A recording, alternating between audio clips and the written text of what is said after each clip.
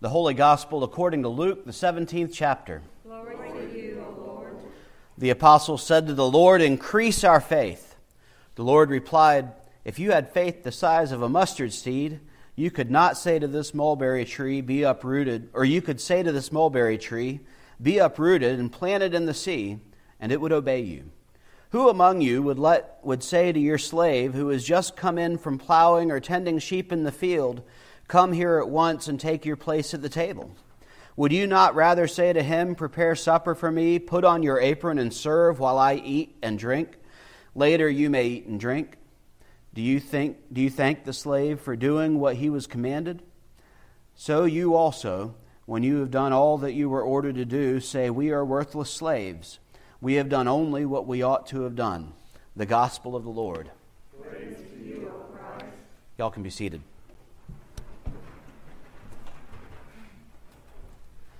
So I think there's a few of us of an age who may have a memory that's similar to mine of seeing a young man standing on a sand dune and gazing out over the horizon.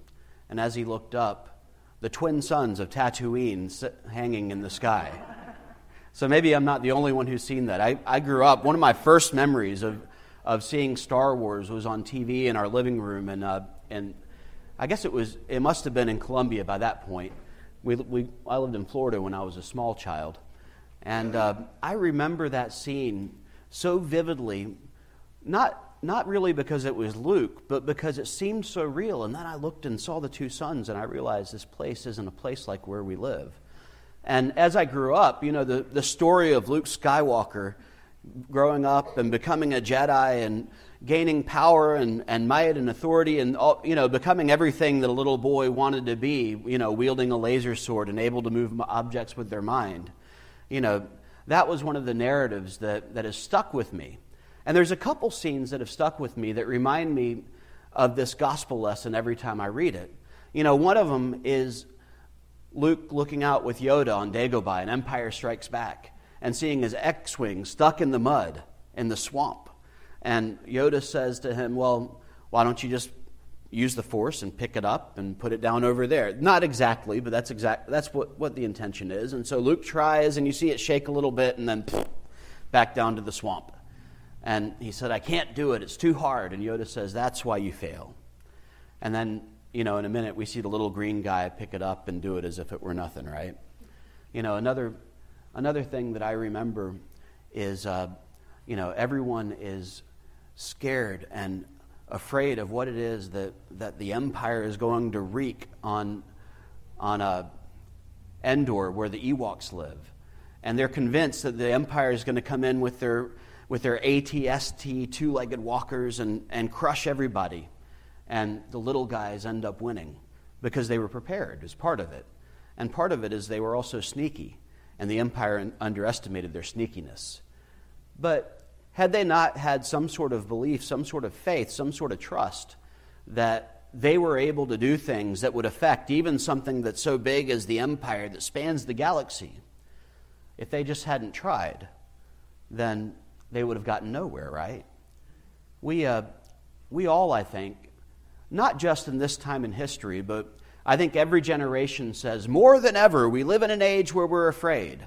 Well, okay, more than ever, we live in an age that we're afraid because of, 9/11, because of terrorism, because of this, because of that, because of cell phones that may go off in the middle of the sermon. These are things that are really striking and scary.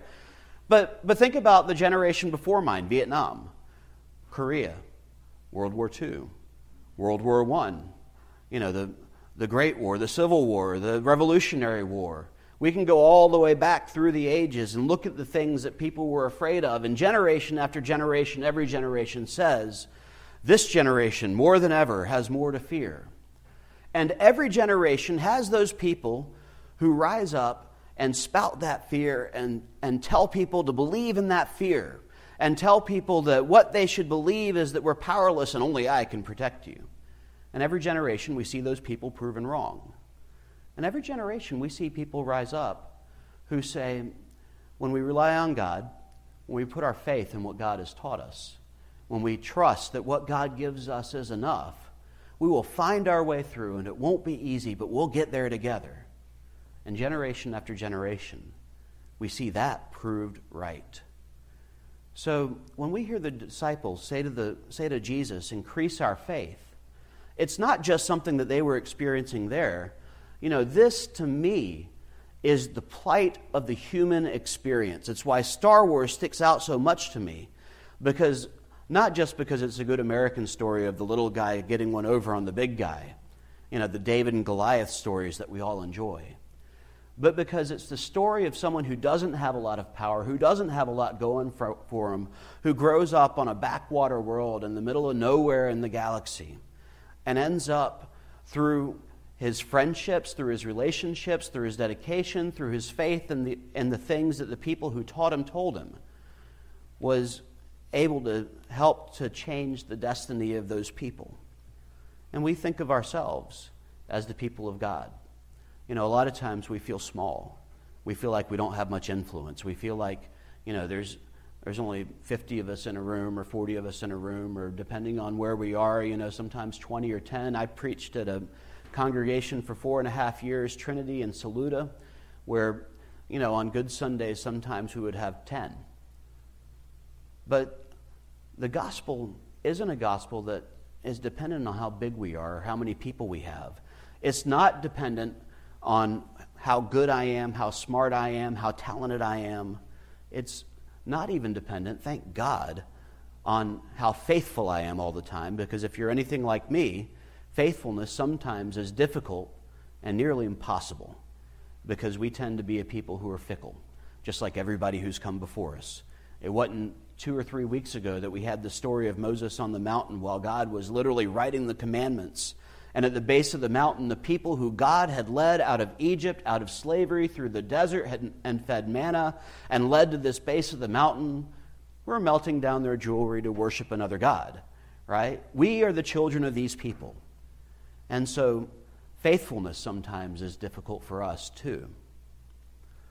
But what we see through the promise of God is that it isn't about us, which sometimes as Americans is difficult news, because we like for things to be about us. I like for things to be about me. I like for it to be about the things I'm going to get. I like for it to be how smart I am. I like for it to be about how good I am. I like for it to be, and if I knew what a bootstrap was, I'd say, I like for it to be about pulling myself up by my bootstraps, because that means that I have control. The good news, and this is the hard part for me, is that I don't have control over almost anything. And anyone who's married and has ever said anything that all of a sudden made their spouse angry, and then you wonder why, you know just how little control you have over anything, sometimes including the things that come out of your mouth, right? So if the good news is that I'm not in control, and that it's not about my power, and it's not about my goodness, it's not about my faithfulness, then what is the good news? Why is it good? The good news is that the one who creates us, the one who calls us children through the waters of baptism, marks us with the cross of Christ, and seals us through the Holy Spirit, who feeds us with the body and blood of our Lord Jesus, broken and shed for us. The work that God does in and through and with us is the work of the one who is in control. And at that point, it doesn't matter how big we are. It doesn't matter how small we are. It doesn't matter, thank God, what we look like. What matters is that God has called us and claimed us for a purpose. And that purpose is to shine light into the darkness. That purpose is to declare to the world that is afraid, declare to the world that is broken, declare to the world that is separated, declare to the world that doesn't believe that anything good can happen again, because we tend to be so stuck in our fear, that there is hope, there is good news, there is renewal, there is a plan, there is a place, there is one who loves us, there is one who claims us, there is one who calls us out of our fear to stand in the light of God, who gives us courage. And I say this realizing that probably in this congregation, like a lot of congregations, you may have occasionally people who say, well, we're small, there's not a lot we can do. It's tempting. I know how seductive that is. Because the myth, the lie, is that only big churches can make a difference, right? We think that sometimes. We drive by one of the Methodist churches or a Baptist church, and we see all the cars in the parking lot. And I know I'm not the only one who thinks this. Well, if only we had that many cars in our parking lot, we could really do something, right? Well, let me tell you the story about Providence in Lexington that I know. Providence in Lexington, about 5 or 6 years ago, was a congregation who isn't a whole lot bigger than y'all. And they decided, after hearing, I think at Synod Assembly, about a backpack program where people pack backpacks full of food for kids at school who are on the free and reduced lunch program but don't have food on the weekends. Those backpacks go home with those children. They heard this and they thought it was a great idea. So they started doing it. And they got excited about it. And so they took a leap of faith and invested in this program, added to a budget that they didn't think they could afford, and they became the first congregation in that area to do this backpack ministry. Now, if any of y'all are familiar with Old Cherokee Road, you know that near where Providence is Mount Horeb United Methodist, who just put up a $6 or $7 million paid-for building for youth and family ministry that they aren't allowed to put anything up on the walls in because it's such a nice building. So, what is Mount Horeb here? This little congregation over here is doing a backpack ministry. Mount Horeb didn't start their own backpack ministry. They joined in with Providence. They joined in and helped the small congregation that all of a sudden had a large congregation joining in with their ministry. You know, Pilgrim started the backpack ministry because of Providence. A lot of congregations in the area started their backpack ministry because a small congregation of faithful people asked, what is God calling us to do? When they figured it out, they said, now what are we going to do about it? And they did it. If you had faith the size of a mustard seed, you may not be able to lift an X-wing out of the swamp, but you sure can shine light into the darkness and make a difference in the area where you live, make a difference in your families, make a difference with your friends, make a difference in your workplaces, in your schools, make a difference in your community. Because where there is darkness, the smallest light pierces it and dispels it. And where there is light, there is no longer darkness. It doesn't take a lot. So, in those moments where you have those conversations, what are we going to do? I encourage you to think about the plea of the disciples, increase our faith. Help us to figure out what it is we're called to do. And here in that also the question, God, how can we trust you? And that's at the root of it too, right? I think I'm not the only one who sometimes has problems with trust. Partly because the only relationship I have the only relationship I have that's perfect is my relationship with God. Every other relationship I've had at some point in my life has let me down. And every relationship I've been in, at some point I've let them down. That's part of being human. So it's understandable that occasionally we have trust issues, even with God. It's the only experience we have where the one we love is completely faithful 100% of the time and keeps every promise they ever make. So we think about that trust. We think about what it means to trust in God. And one of the images that I get as I think about trust in God is the Lord's Prayer. You know, we say things in the Lord's Prayer like, give us this day our daily bread. Sometimes I hear that as hope. You know, especially when I was in college, give me this day my daily bread because, God, I'm hungry right now, right? Or as a young pastor, you know, first starting out, sometimes it's give me this day my daily bread because we don't have any in the pantry. And pastors aren't the only people who experience this. You know, at almost 40, I'm able to start looking back and recast and redesign how those memories are and say, oh, being a poor young couple was so romantic. That's bull. It stunk on ice. It was no fun. It's no fun running out of check before you run out of week, right? Or month, or however often you get paid. Sometimes, give us this day our daily bread is that article of hope. But how do we transfer that as the church? From being something that we hope is going to happen, that maybe if we're faithful, God's going to give us our daily bread. That's not what Jesus says. And turn it into an article of faith. That God has promised to provide, that what God provides is enough, and what God has provided here is enough to do the work that God has called us to do. What does it look like when we as the church and we as people in our lives and in our families and in our workplace, live out of a sense of trust that what God provides really is enough. That God is not only going to provide the vision, but the means. Sometimes it looks like someone who has the money providing the money and someone who has the energy providing the energy. Sometimes it looks differently than that. But I think that as we pray the Lord's Prayer, give us this day our daily bread, is not just something we hope for blindly, but it's something that we put our faith in as the people of God. You know, we think about what it means to forgive and the way that we're forgiven. It takes trust in God to be able to forgive people who really deserve not to be forgiven. And we've all known and been those people in our lives there too, right? You know, what does it mean to take seriously that I seek forgiveness in the same way that I can trust God's love enough to forgive other people?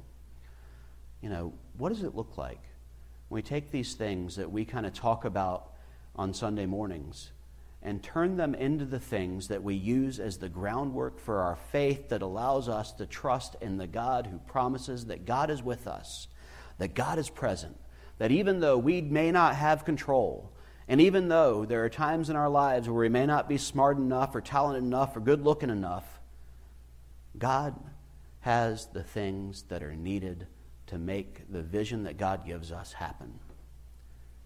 I think one of the things that we as the church are called to do is to stop trying to be who we're not.